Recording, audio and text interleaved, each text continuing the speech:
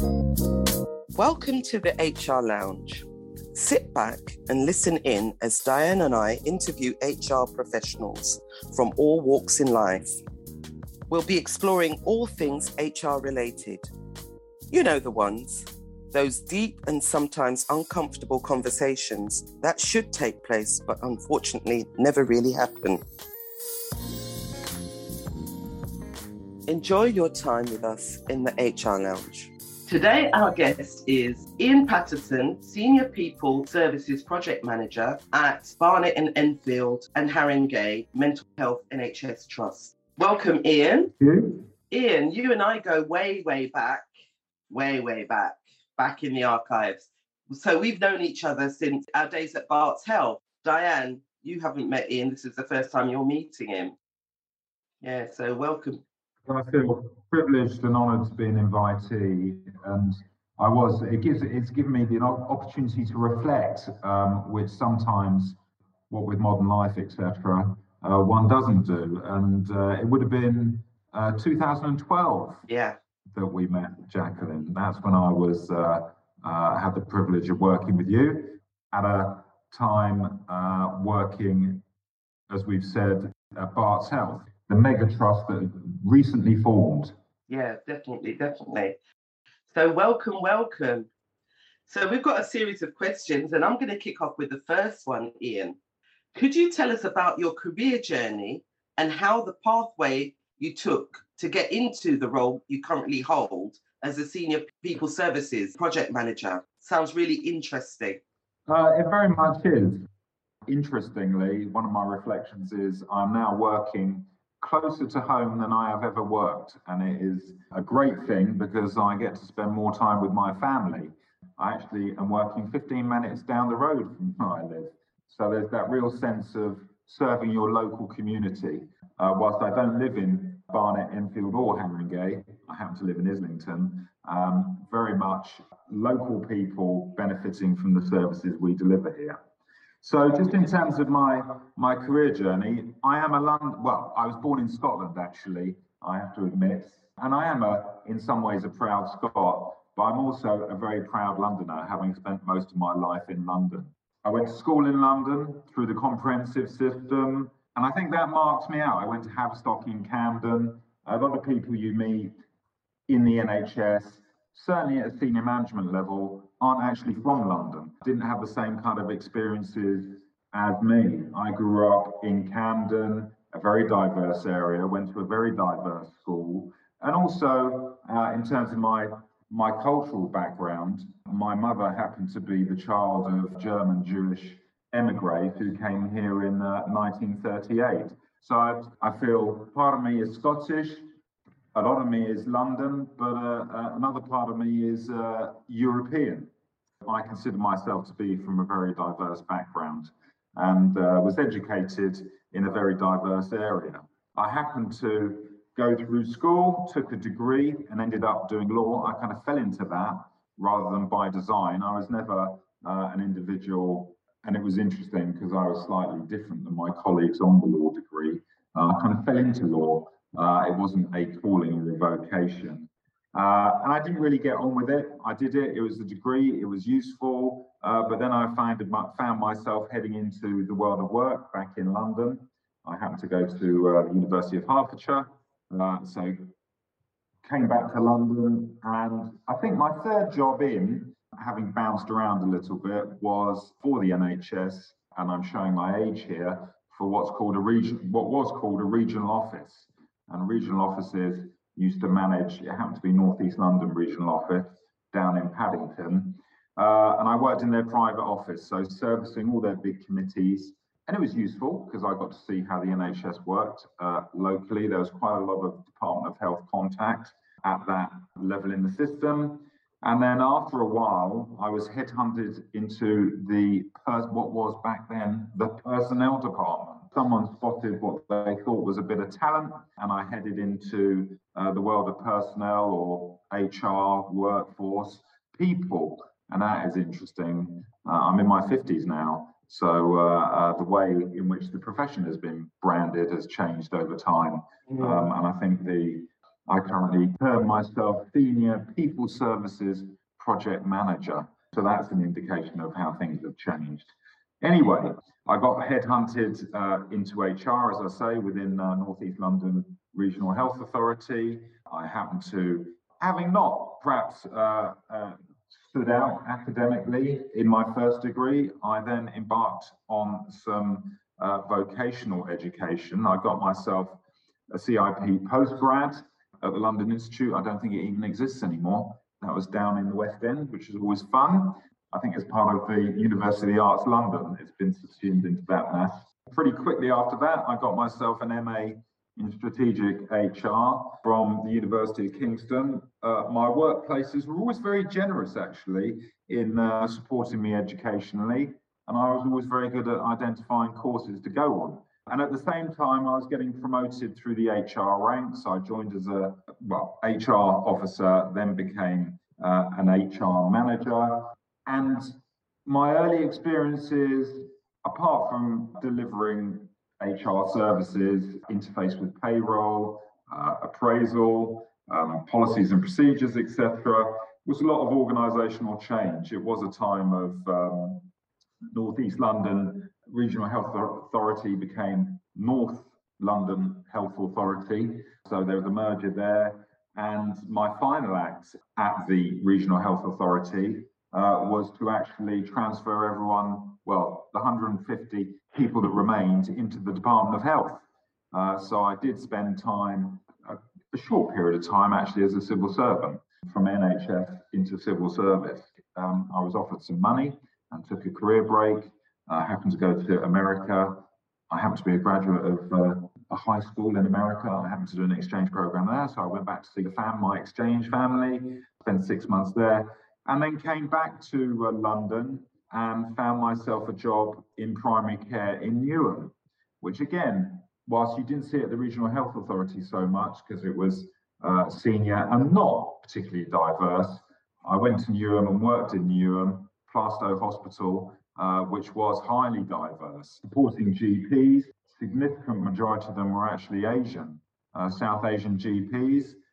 So working on that agenda, which is very interesting at the time, a significant period for health service reform. I started working for Newham Multi-Fund, which was a group of GPs who got together and pooled their kind of commissioning resources and were causing merry hell to the health service, but very much making use of reforms and very much working for their patients who were significantly diverse and perhaps not best served by the big institutions around them, Barts Health being one of them, which was interesting. I worked there. The multi-fund became part of the PCT, again, organisational change in that respect. And from there, I worked my way up the ladder to Deputy Director. I'm very proud to serve the GPs in one of the most diverse areas of the country. And I found myself applying for a job at the Homerton Hospital, which happens to be the District General Hospital for Hackney. Again, another very diverse area, just north and east of Newham. And worked there as Deputy Director and spent some time as Acting Director. Again, significant organisational change. And it's interesting because when I met Jacqueline, I had left the Homerton and was working as an interim first at UCLH and then at Barts Health, where I met Jacqueline. Went back to the Homerton in 2013 and left there in 2021. And I've been working interim and I'm currently supporting Barnet, Enfield and Haringey. Interestingly, I was at Central London Community Health. I did see you because you're a non-executive director there, Jacqueline, I think. I am indeed. You are indeed. And here I am at Barnet, Enfield and Haringey. I was here initially filling in an associate director post, which we successfully recruited into. I like to think they like me so much they've asked me to stay on. And that's kind of it in summary. Lots of HR, lots of people issues. I'm endlessly fascinated by people, and on my reflections, I'm always slightly wary of people who say, you ask the question, why do you want to work in people services, HR? Because I love people. I'm endlessly fascinated by people, and I very much do like them, but that is not why I'm in people services, HR. I'm very much in it because I think if people are managed the right way, they can deliver amazing things. Absolutely. And it's often the HR function, the people function, that is there providing a steering hand to the organisation in that respect. I think the position that you hold is a good position to make a difference. I think from all that you've said, you've been in positions where you can influence and shape situations to help the organisation and the people. So that's really good. So how has your experience helped you shape what you do today? Are there any key things that you've done over the years that have really shaped what you do on the day-to-day now? I've certainly seen management deliver badly, which to a certain extent, sometimes the best learning is through either bad examples or one's own mistakes. I like to think I don't make that many, but there'd be no learning if you never made any. What's influenced me very much, again, is that abiding fascination, interest in people and their potential to do good. The health service, like no other organisation, has many people delivering services to people. And I'm very taken with the concepts that if you treat your people well, with respect, engaging them, communicating with them, giving them opportunities, whatever their backgrounds, then you will have, if you do that, then the delivery of service takes care of itself. Well motivated and engaged staff will run through brick walls and deliver amazing things. And I think we've seen that through the pandemic as an example. The NHS has stood up and delivered greatly for the nation. And it's one of the institutions, when we talk about Great Britain, the NHS is one of the things I think that does make this country stand out from the rest of the world. Absolutely. Absolutely. I agree. And it's people that do that. I think that's sometimes forgotten, unfortunately. And we don't service our people as best as we might, but I like to think that's the agenda I take forward. If you treat your people well, everything else will fall into place. Couldn't agree more. Absolutely. Definitely. I can hear the passion for people in what you've shared with us and the varied roles that you've had, Ian. But there must have been some challenging times during your career working in the NHS. And, what were they? What was the most challenging time and how did you overcome it? I've worked for some really difficult bosses in my time. For whatever reason, but I have been challenged by some of the managers that I have worked for. And interestingly, one of the significant vignettes is people don't leave organisations, they leave managers. So I have some managers who I'd like to say, do you really think that was the way you should be managing people? Mm-hmm. Because I certainly didn't feel motivated, engaged. I felt totally demotivated and disengaged at times. But that's a personal reflection. I mean, I like to, so the pandemic is an interesting one. And whilst, yes, it was challenging in terms of the variety and pace of things we needed to do, I think actually it wasn't the most challenging time because everyone really did stand up and play their part. I was endlessly impressed by colleagues who would put their hand up and say, I want to work in ITU. I happened to be working at the Homerton at the time that the pandemic hit. So in an acute setting, I want to work on ITU. I want to come in at the weekend and support whichever aspect of delivery. So I'm not necessarily, I found it very energizing and inspirational working through the pandemic. It was hard work. The hours that I put in, colleagues put in on the HR side, managers put in on the manager side, but most importantly, clinicians put in on the clinical side, being repurposed, doing things that they'd never done before. I thought that was amazing, but because of the common cause, I'm not sure it was necessarily challenging in that sense. It was challenging, but I think everyone was up for the challenge and really happy about it.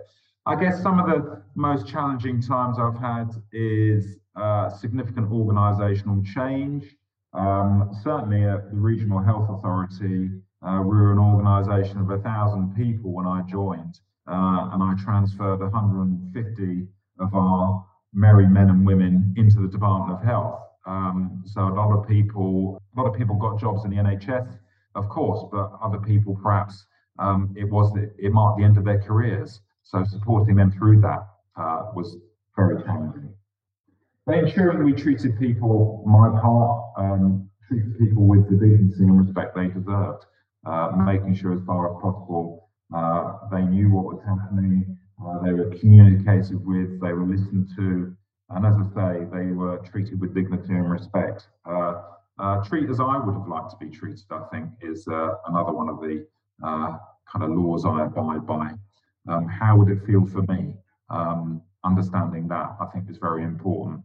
I think some managers, because, and again, it goes back to my point about some of the most challenging times of people, with people, they don't necessarily walk in other people's shoes. Yeah.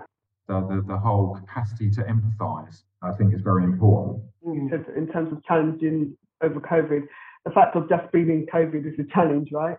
But the fact that obviously people came together is a fantastic thing. I've seen on the news, and I know of some people who've been involved as well, to see what a great service they've given us. They should be obviously valued a lot more than they are currently. The NHS, like no other service, really did stand up during the pandemic and make this country proud and deliver as best it could under some really trying circumstances. No doubt there's going to be an inquiry at some point, but no doubt saved many lives. So something to be really proud of. And again, when one reflects on this country, what it's about, the NHS is a real shining example of something to be proud of in this country. Definitely. So as a senior people service project manager, how has your role helped others to develop and grow with the organisations that you're currently working in? Well, I've always been keen. I'm, as I say, endlessly fascinated in people, obsessively nosy. And I don't mean that in a kind of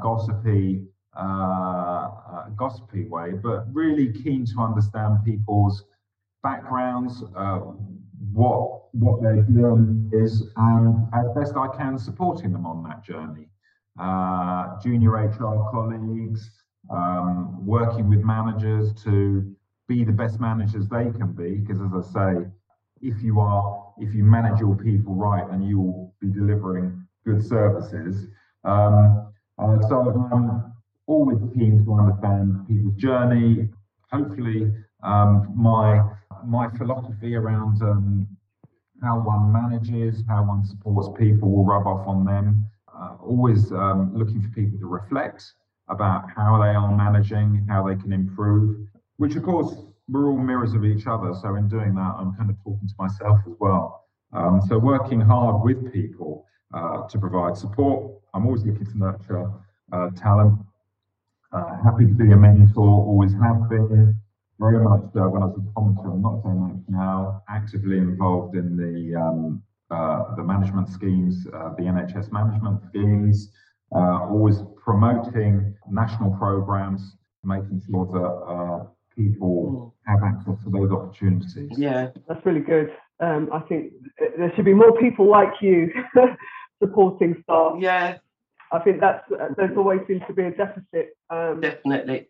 Regarding having mentors in an organisation. I mean, the NHS can't throw money at people. It's a public service, but what it can do is nurture and develop them. One gets a great sense of satisfaction supporting people to then move on to. If you love someone, you should be prepared to let them go. And in the NHS, that next step is somewhere else, but always keen to kind of bask in. Ultimately, it's the individual who's done it, but I'm always really happy. Absolutely. To derive a great sense of satisfaction to see people moving onwards and upwards. You certainly speak with passion. You speak our language, Ian. I think your experience is quite diverse. And your passion for people is so apparent. How How has your experience helped you to pay it forward to help others along their career pathways? Bearing in mind, we know that within the NHS, you know, the little foibles, the things, the challenges and the changes that happen doesn't help to foster and build staff progression. So more often than not, we find that a lot of potential leaves the organisation. So how's your experience helped others, you know, as a people person? How has it helped you to spot talent, but rather than let it stifle or diminish, help it to fly? I kind of go back to where I'm from. I'm from London. I think I have a very particular perspective on things, which I think a lot of NHS managers don't. I think they're quite limited in what talent looks like. As I say, I come from a very diverse. I live in Islington. I was schooled in Camden, so my influences are very diverse, and I see within the NHS. I mean, the stats speak for themselves.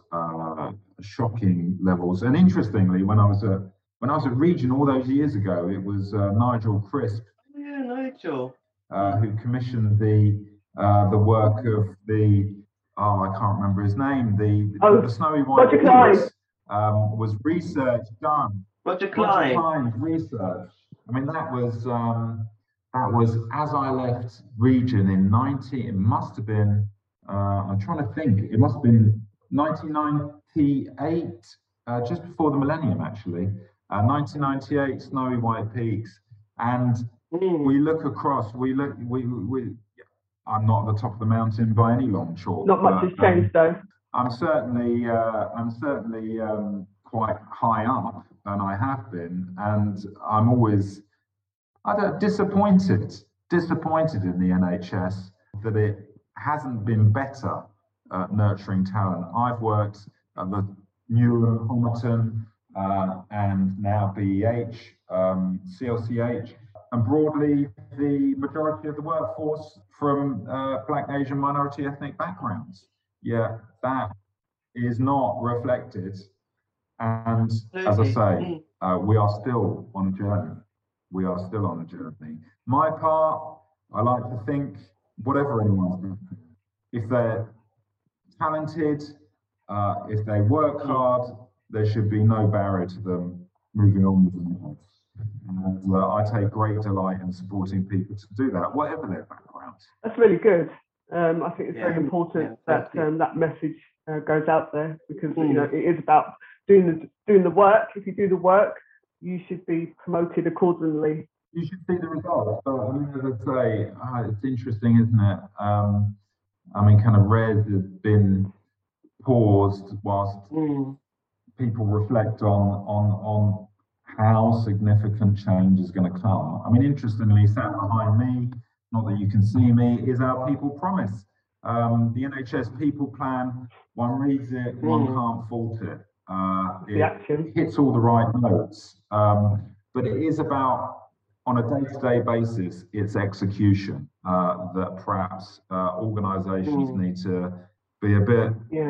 If we are going to see significant change, what is it going to take? Because the definition of madness is doing the same things and expecting different results. Absolutely. So what is that step change? How are we going to do that? Because as I say, 1998, there I was, very much taken with Roger Cline's work, having witnessed it firsthand. And here we are, 2008, 10 years, what are we? Over 15 years later, still talking about the same things. And not necessarily, we have seen progress, absolutely. And you do see more diverse senior leadership across the NHS, but it's very incremental. And again, when you reflect on organisations, certainly in London, which are often 56 BAME, 44 Y, that is not reflected across all areas of the organisation. Yeah, unfortunately, unless people are willing to make the change, there will be no change. You know, we can only hope that significant action taken by the right people will make that change happen. Well, I'm sure you could extrapolate on the basis of progress today, how long it's going to take, and not in our lifetimes. Yeah, I mean, I don't know if you know, I'm the founder of the #Ethnicity Pay Gap campaign, and they said it will take 50 years for parity of pay for Black, Asian, and other ethnic minorities. So that's just one piece, if you know what I mean. Yeah, no, absolutely. Yeah. When we think about a timeline, because you mentioned Roger Klein's Snowy White Peaks, he did do a Return to the Snowy White Peaks, the sequel. And although I don't work for the NHS, Diane and I both work with the NHS, and we see the disparities. We're involved in a lot of initiatives to support Black, Asian, and other minority ethnics to champion, the challenges they face, whether it be anti-racism, whether it be along their career pathways. But, for us, we're also passionate about people development. I mean, I'm a HRD specialist. Diane's a HRM specialist. So, together, Synergized Solutions becomes that solution that's quite holistic for the work that we do, irrespective, and everything that we do is kind of bespoke to the organization. So we kind of like go in as the detectives and lift up the duvet and have a look underneath it, as opposed to seeing the nicely spreaded bed sheet. We kind of look underneath, and that's how we can get to see what's really happening and be able to tailor our offerings and initiatives to meet individuals at whatever level and support them, empower them, and motivate them to actually grow. I mean, it's interesting. Now you mention it. I mean, of course, you work in this space, and you will have seen, yes, as you say, some nicely ironed duvets. But when you lift the covers, a whole host of things which are indicative of why organisations aren't making the progress that they should be. Absolutely. For me. And it was interesting because during the pandemic, of course, the tragic death of George Floyd and the Me Too movement. And that was a point of reflection for me as a white middle-class male. And it was really interesting. At one point, I think, oh, those crazy Americans, look what they've gone and done again. And then, of course, one sees Coulson being chucked into Bristol Harbour. And then certainly cycling home from Hackney, Black Lives Matter posters going up in windows, and that whole piece about white silence is violence. And a real reflection piece for me is about my part in it, what I can do. And I think what organisations tend to do is it's a hot topic for a month, and then it just disappears. And that whole acceleration and improvement will only be kind of built on it being a priority, and it being, and it's interesting, we talk about waiting times. I mean, the pandemic has put paid to a lot of stuff, but what's measured is done. Whilst we measure it, it's kind of looked at once a year. We will say we must do better. And then we kind of put it all away and don't really focus on it. And I think it is something that we do need to constantly, if we want to see the change, we need to constantly be discussing it and challenging ourselves. And I think that's where NHS organisations, the focus. It's difficult. It's a challenging one. I mean, delivering healthcare is challenging enough.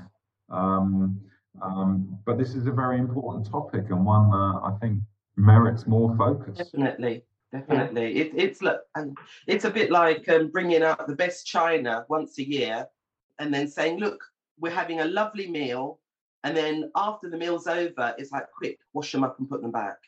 What we have to do is to use everything here and now, to do everything here and now. Absolutely. So you can hear the passion in our voices as well, because we are really passionate about people ourselves. I mean, it was interesting. I mean, I tasked myself with, one of my responses to, pre-pandemic responses to what should the Homerton be doing. A discussion point was, well, we should run unconscious bias training. And it is interesting And of course, one looks at the evidence, and unconscious bias training doesn't really. What does it do? No. What does it do? But I did find, and it doesn't cut it. I found it slightly cathartic personally doing the research, and the piece I happened upon was the Black Nurses That Saved the NHS, which is an amazing documentary, and I recommend anyone watch it, whether or not it's still available. And that vignette, that piece where you had West Indian and African nurses who had retired, just talking about how they've been ground down by the NHS.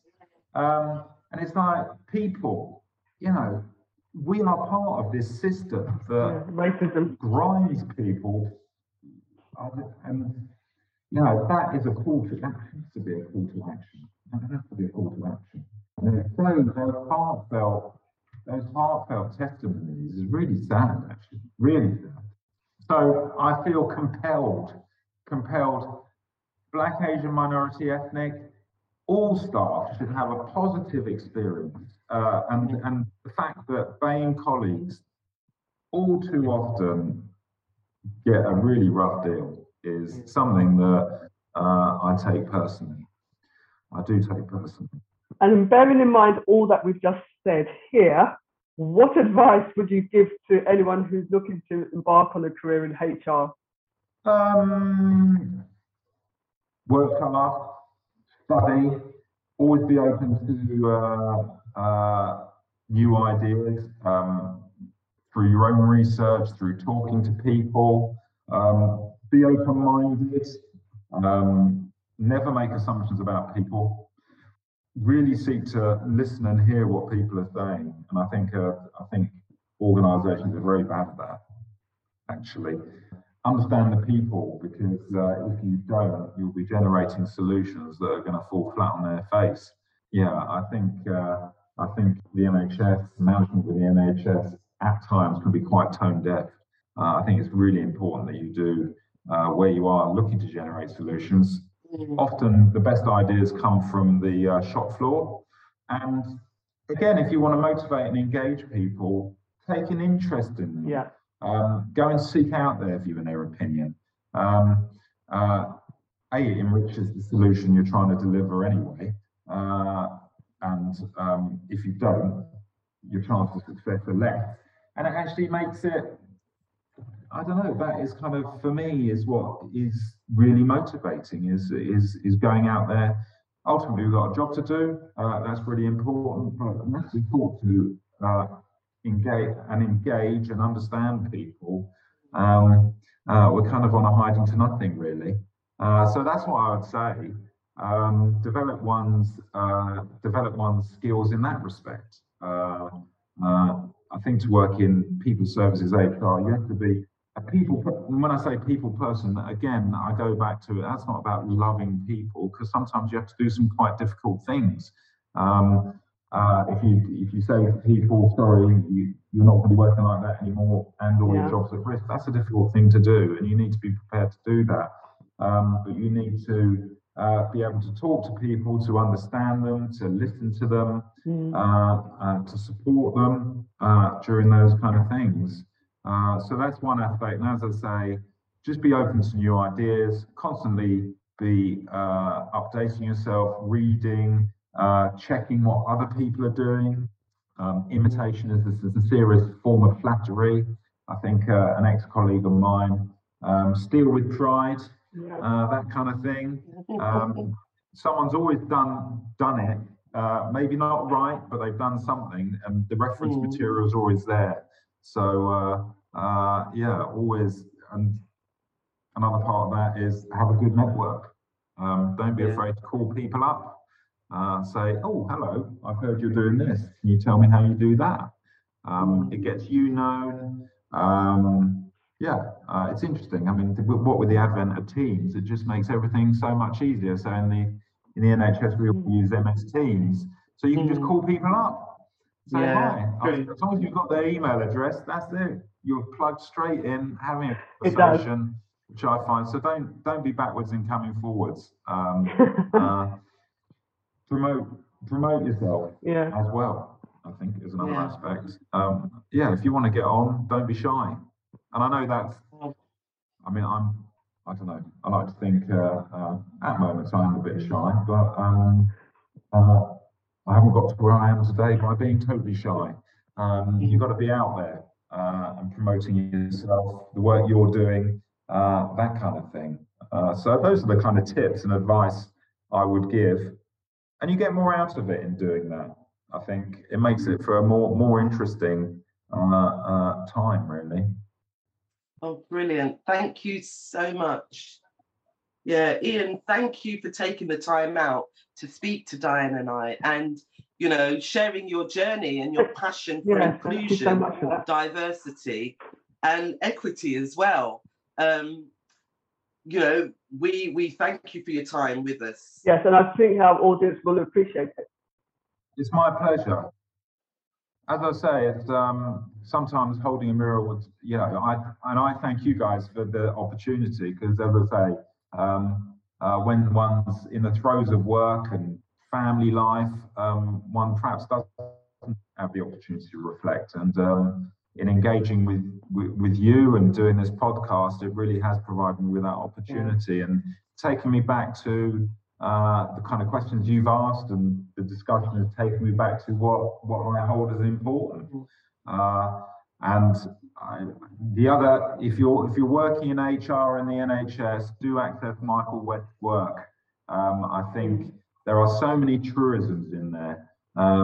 You know, I kind of it reminded me, and I accessed the work again. High quality, continually improving and compassionate leadership is what it's all about. Paying attention, listening with fascination, appraising the situation for staff, having an empathetic response, and being here to help, helping people, not being a barrier. And as I say, you know, some of my learning has been from people who haven't been like that. I think you get the best results by being open, attentive, and helping people. And they will run through brick walls for you, with you, if you do that. So those are the kind of things. It's really, and as I say, it's given me an opportunity to re-engage with that work. So I'm very appreciative of that. Thank you. Thank you for listening to the HR Lounge. We hope you find our podcast insightful. Join us next time for more thoughtful discussion. And remember, you have the power to make a difference.